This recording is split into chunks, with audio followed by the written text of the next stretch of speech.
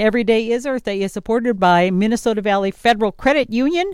With 2 locations in Mankato since 1934, it pays to bank where you're part owner, member NCUA. More at mnvalleyfcu.coop. And Every Day is Earth Day is also supported by members of the Executive Board of the South Central Minnesota Clean Energy Council. Find out more at smcleanenergy.org.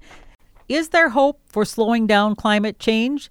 In today's Every Day is Earth Day segment, we feature the lecture from Dr. Zeke Hausfather. He is a climate research lead for STRIPE, an organization which helps to scale permanent carbon removal to meet the challenges of dealing with hard-to-decarbonize sectors of the economy and drawing down atmospheric CO2. And he was recently the guest speaker as part of the University of Minnesota's Department of Soil, Water, and Climate, the distinguished speaker of the Kuehnast lecture. He shared a cautious climate hope with the group that both acknowledges the progress we've made and how far we still have to go. Here is part of the edited presentation. I wanted to talk about climate hope because what I see out there right now, particularly among young people, is a lot of climate despair. 10 years ago, when I first got into this field and started doing climate science, we spent all of our time arguing with the skeptics, the people who said, oh, it's the sun causing climate change, oh, the records are biased, the data's adjusted. Nowadays, when I'm talking with climate change with people, the first question I always get is, oh, it's too late, we're all doomed, right? Or we're screwed, there's no way to solve the problem. And I think that's a really problematic framing because it's disempowering. It tells people that they can't do anything about it, that it's too late, and that it's wrong. And it glosses over a real amount of progress the world has made, particularly over the last decade. And so I think what we really need to embrace is a cautious climate hope. Not a blind optimism that says we're in the best of all worlds and things are going to be fine, but also not a pessimism that says, we're disempowered, we can't actually do anything. Because if we want to solve thorny problems for society like climate change, we need to do a lot of things. And to do a lot of things, we need to realize that we have the agency and we have the power to do them. So I want to talk about hope. Another thing that I always remember is Stephen Schneider, who's sort of one of the founders of modern climate science, famously said that when it comes to climate change, the end of the world and good for us are the 2 least likely outcomes, even though often our debates revolve between the 2. And so, we can both acknowledge that we have made progress in avoiding the worst climate futures, but also that we still have a long way to go to get to the worlds that we want and that are going to be best for society. We have to start out whenever we're talking about climate change by emphasizing that the world is not on track today to meet our climate goals. And here we see that global warming has really accelerated the last few decades. The world has warmed by about 1.2 degrees C since the pre-industrial period. Most of that warming, about a degree of it, has happened just since 1970. Now, if we continue warming at the rate that we have been over the last 50 years, we'd expect the world to pass 1.5 degrees in the early 2030s and 2 degrees in the late 2050s. And that's not a world we want to be. We want to bend that curve. And when people look at this, they often get worried. They think, well, it's going to be really hard to change where we're going today. And we also tend to focus a lot on these specific thresholds, like 1.5 and 2 degrees, to the extent that people use slogans like 1.5 to stay alive. And there's this idea that if we pass these thresholds, it triggers some sort of process that leads to really bad outcomes for the planet. And as I'll discuss later in the talk, that's not necessarily the case. Certainly the more warming the world gets, the worse it is for all of us, the higher the impacts become. But the climate is ultimately a matter of degrees, not thresholds. And the more we can limit warming, the better. Every 10th of a degree matters. So I'm going to try to show a little video clip, and hopefully this will work. Our home is burning. Rapid climate change is destabilizing our world. It seems our emissions will not fall quickly enough to avoid runaway warming, and we may soon hit tipping points that will lead to the collapse of ecosystems and our civilization. While scientists, activists, and much of the younger generation urge action, it appears most politicians are not committed to doing anything meaningful, while the fossil fuel industry still works actively against change. It seems humanity can't overcome its greed and obsession with short-term profit and personal gain to save itself. And so for many, the future looks grim and hopeless. Young people feel particularly anxious and depressed. Instead of looking ahead to a lifetime of opportunity, they wonder if they will even have a future or if they should bring kids into this world. It's an age of doom and hopelessness, and giving up seems the only sensible thing to do. But that's not true. You are not doomed. Humanity is not doomed. So this is a video that I helped a team called Kuehnast put together that's sort of telling the story of climate hope, of why we are not necessarily doing it. And I'll sort of weave it in with my talk today because I feel like it does a really good job of illustrating some of these points. And so this idea of the world is heading in a terrible direction, nothing is happening to turn it around, should we even consider bringing children into the planet given how bad it's going to become, is remarkably widespread, particularly among younger generations today. But it also is missing out on a big part of the story, which is things have really changed over the last decade. And to explain why, I'll start with another quick video clip and then go into some specific details. A decade ago, for lack of action and perspective, many scientists assumed a 4+ degree world was our future, and a lot of public communication focused on exactly this future path. Luckily, it's much less likely that this version of the apocalypse will come to pass. If current climate policies stagnate, we're likely to end up with warming of around 3 degrees Celsius by 2100, which is scary and tragic and far from acceptable. But this is actually good news. How? In the last decade, we've seen enough progress that most scientists now think that we have likely avoided apocalyptic climate change. Although substantial risk still remains, we can pretty confidently say that humanity isn't going anywhere. Civilization might have to change, but it will endure. Which begs the question, what has changed over the last 10 years, and is this really good news? So what has changed in the last 10 years? Why are we in a different world now than it looked like we were 10 years ago? So 10 years ago, if we look at global emissions of CO2, which this graph shows, they were increasing rapidly. Global emissions had increased by 1/3 over the course of a single decade. China, in particular, had doubled its emissions and was building a new coal plant every 3 days. And the idea that the 21st century could really be dominated by coal, that emissions could continue to grow and maybe triple by the end of the century, and we could end up on a scenario like this, didn't seem that implausible. And so let's fast forward a decade later. What's happened since 2011? Well, global emissions have started to flatten out. And now it seems like instead of being on a track for a world of 4 to 5 degrees warming, under current policies, we're probably on track for a world of closer to 3 degrees warming, or a little below 3 degrees is the best estimate. As I'll discuss a little bit later, there's certainly uncertainties in this, both in terms of what our emissions might be, but also the climate response to our emissions that we can't ignore. But the central outcome of our climate projections has really changed dramatically over the world. Now, at the same time, a 3-degree world is not a world we want to live in. It's a world that's potentially catastrophic for a lot of human and natural systems, even if it's not, necessarily the catastrophe for civilization as a whole.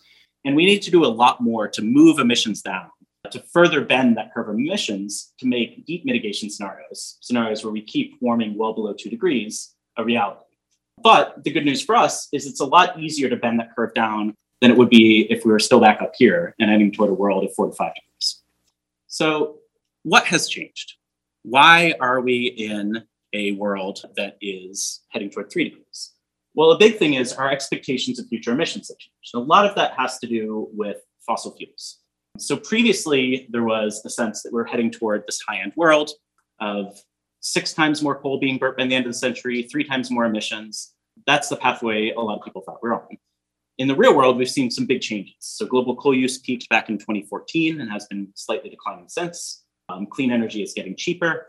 And if you look at the latest projections from the International Energy Agency, it seems like we're heading toward more moderate levels of emissions over the next few decades. This figure is from a paper that Glenn Peters and I published in Nature 2 years ago, where we essentially argued that we need to stop using this worst case no policy scenario as the most likely outcome. That it still can be useful for certain circumstances for evaluating big effects on the climate, hitting the climate with a big hammer, so to speak. It can be useful for looking at sort of extreme cases if we get unlucky with a lot of other climate responses. But it is no longer the outcome that society is likely headed toward. And at the same time, we've started seeing a huge amount of commitments by countries to do better. So we're no longer in a business as usual world, in part because countries have started making really strong commitments to reduce their own emissions. So this is from a piece in Nature we published earlier this year, where we looked at the full range of outcomes in the most recent IPCC report in terms of temperatures, and then looked at the literature of what would be implied by current policies, so policies that are in place today in countries, 2030 nationally determined contributions under the Paris Agreement, so essentially what countries have pledged to do by 2030 as part of their official Paris Agreement commitments, and then more recently, what happens if countries meet their net zero pledges? Because what's really changed for this graph in the last 2 years is countries representing over 80% of global emissions have now committed to get to net zero in the latter part of the 21st century. And this includes countries like China, India, Japan, South Korea, Brazil, the US, EU, Australia, etc. Now, it's one thing to say you're going to do something by 2050 or 2070. It's a different thing to actually put yourself on a track to do that. And we should definitely take these sort of long-term net zero commitments with a proverbial boulder of salt.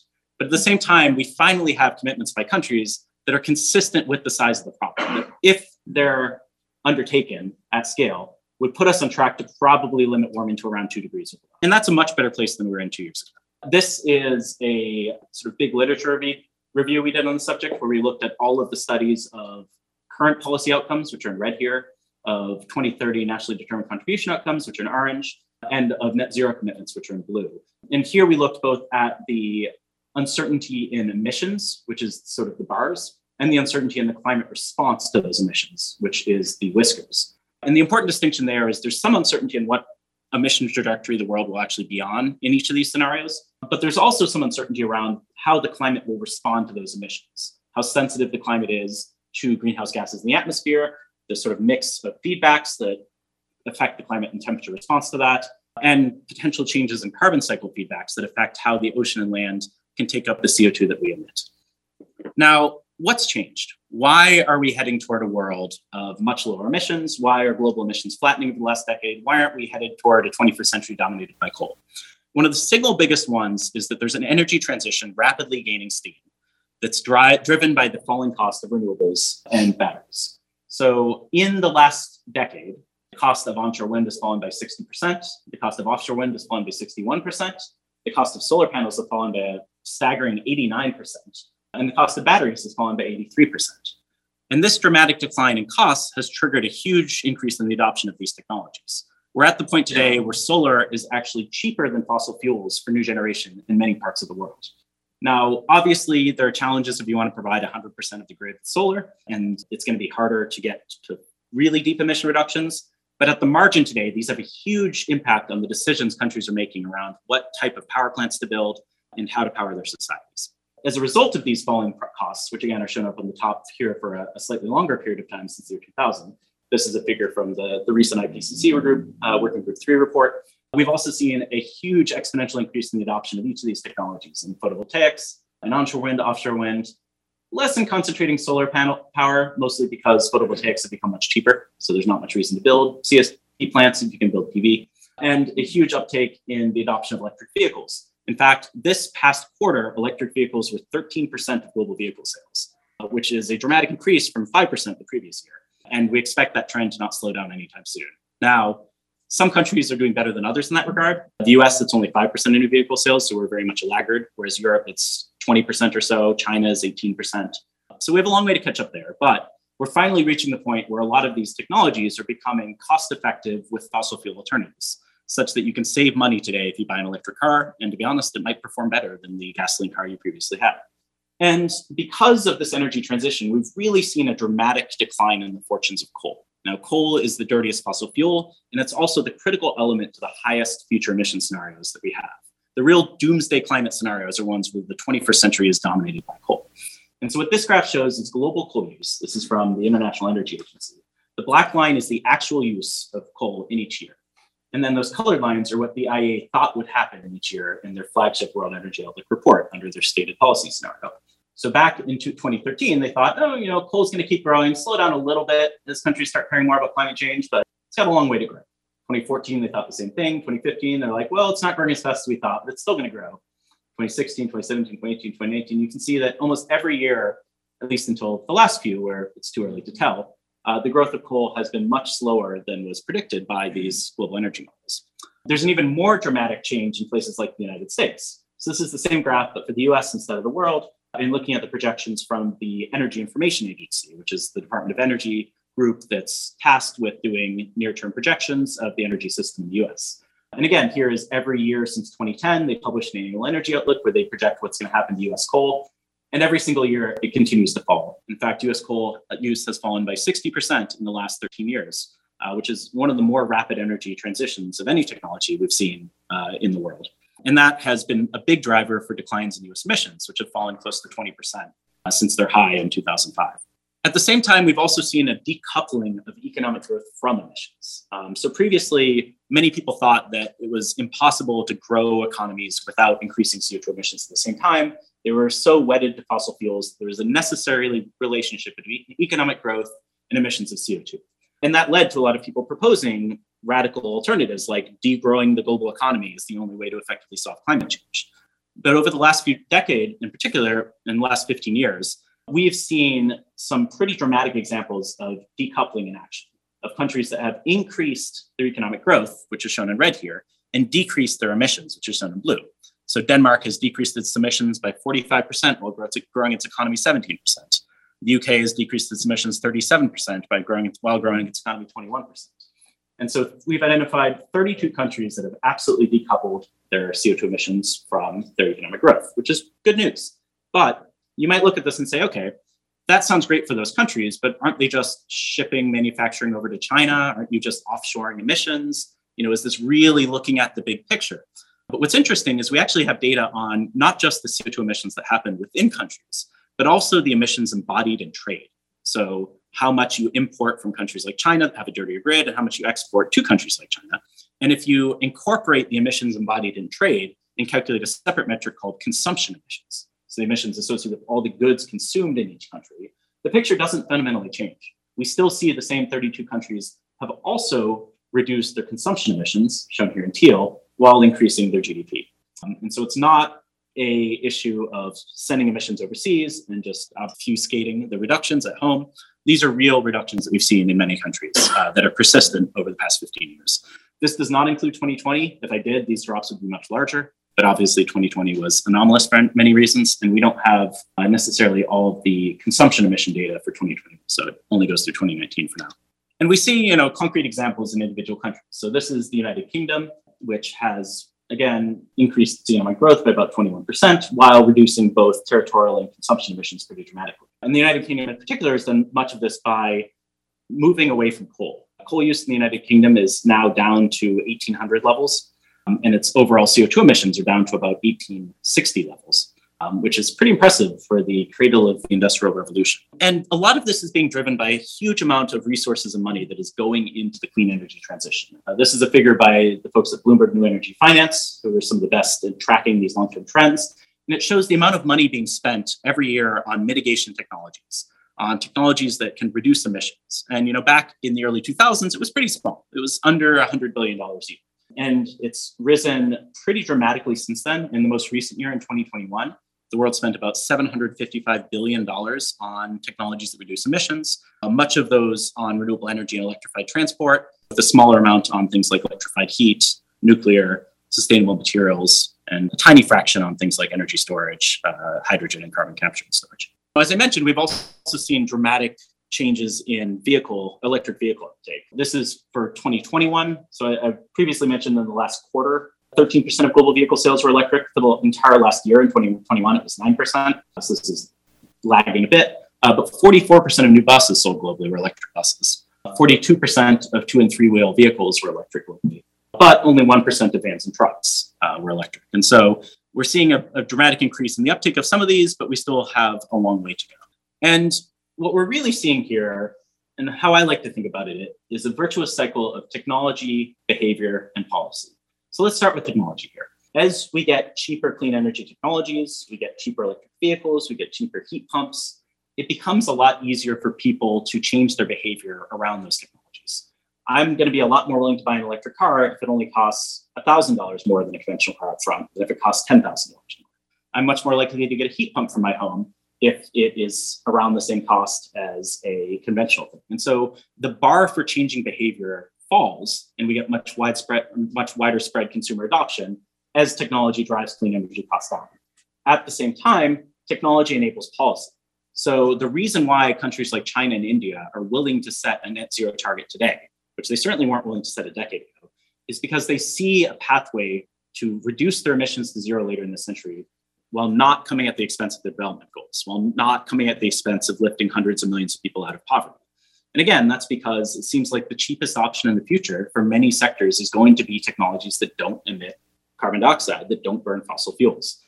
At the same time, behavior also affects technology and policy. So as people are more willing to pay a premium for clean energy technologies because they're concerned about climate change, they will help drive the cost of those technologies down.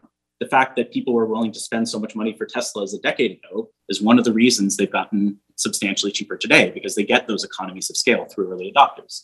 Similarly, behavior can influence policy. As more people get concerned around climate change, they increasingly call their representatives, they get out in the street, they vote, and they create policy changes. And then finally, policy has a critical role in influencing both technology and behavior. Many of the clean energy technologies, such as solar panels and electric vehicles, benefited substantially from early policy support, particularly solar panels in the 1970s were pioneered out of US national labs. And policy can have an effect on behavior through changing rules and regulations, through enabling alternatives, and through allowing people to act in different ways. So those are all related. And we've finally started seeing a lot of countries adopt more meaningful near-term climate policies. So one challenge we had for a while was we were seeing countries have these long-term 2050 net zero targets, which are laudable. But again, there wasn't really a pathway to get from where we are today to a net zero target in 2050. And what's changed in the past year in particular is we've increasingly seen countries set stronger near-term decadal targets around their emissions. So the Inflation Reduction Act was passed in the US a few months ago, and that is hopefully going to get us a 40% reduction in US emissions by the year 2050. We saw Australia pass a similarly strong climate policy. China has significantly upped its domestic targets for renewables. We saw Europe pass their own version of a Green New Deal that sets strong policy for the next decade. And so we're really starting to see strong movements toward reducing emissions. And this can really have ripple effects across the economy. This is a quote from a recent piece that was published in The Atlantic by Robinson Meyer, who essentially says that if it's adopted at scale and leads to the changes we'd expect, the Inflation Reduction Act could really change a lot of these societies and make climate-related industries a giant space in the US. It's still, we have to wait to see exactly how much of this comes true, but certainly we're talking about changes at a scale today that we have not seen in the past. So as I mentioned at the start, I've definitely seen a rise in doomerism, a rise in hopelessness. And at the point at which we give into hopelessness, when we say it's too late, we can't solve it, it's too big a problem, that becomes a self-fulfilling prophecy. And so when I say we need a cautious climate hope, I'm really trying to sort of divide between two extremes. Either a world of blind optimism, where we say that technology is going to solve all our problems, it's going to be easy, climate change is going to take care of itself, or a world of hopelessness, where we say that there's no future, there's no way to solve these problems. And I think there's a very rich space between those two extremes to explore. Optimists are the ones that move us forward. They're the innovators, the entrepreneurs, the ones willing to put their reputation, money, and time on the line because they see an opportunity to solve the problem. And so I would hope that we all come out of this with a little bit more optimism that this is a problem we can solve, even if it's a very hard and difficult one. Because again, we have made progress in the last decade. We still have a long way to go. You know, climate change, there's no silver bullets. So that's it. I wanted to leave a lot of time for questions. That was part of an edited presentation of Dr. Zeke Hausfather, a climate researcher who was the distinguished scientist to present at the University of Minnesota's Department of Soil, Water, and Climate's Kuehnast lecture. The title of that presentation was The Case for Cautious Climate Hope. You can find the entire presentation on YouTube by Googling The Case for Cautious Climate Hope. Every Day is Earth Day is supported by Minnesota Valley Federal Credit Union. With 2 locations in Mankato since 1934, it pays to bank where you're part owner, member NCUA. More at mnvalleyfcu.coop. And Every Day is Earth Day is also supported by members of the Executive Board of the South Central Minnesota Clean Energy Council. Find out more at smcleanenergy.org.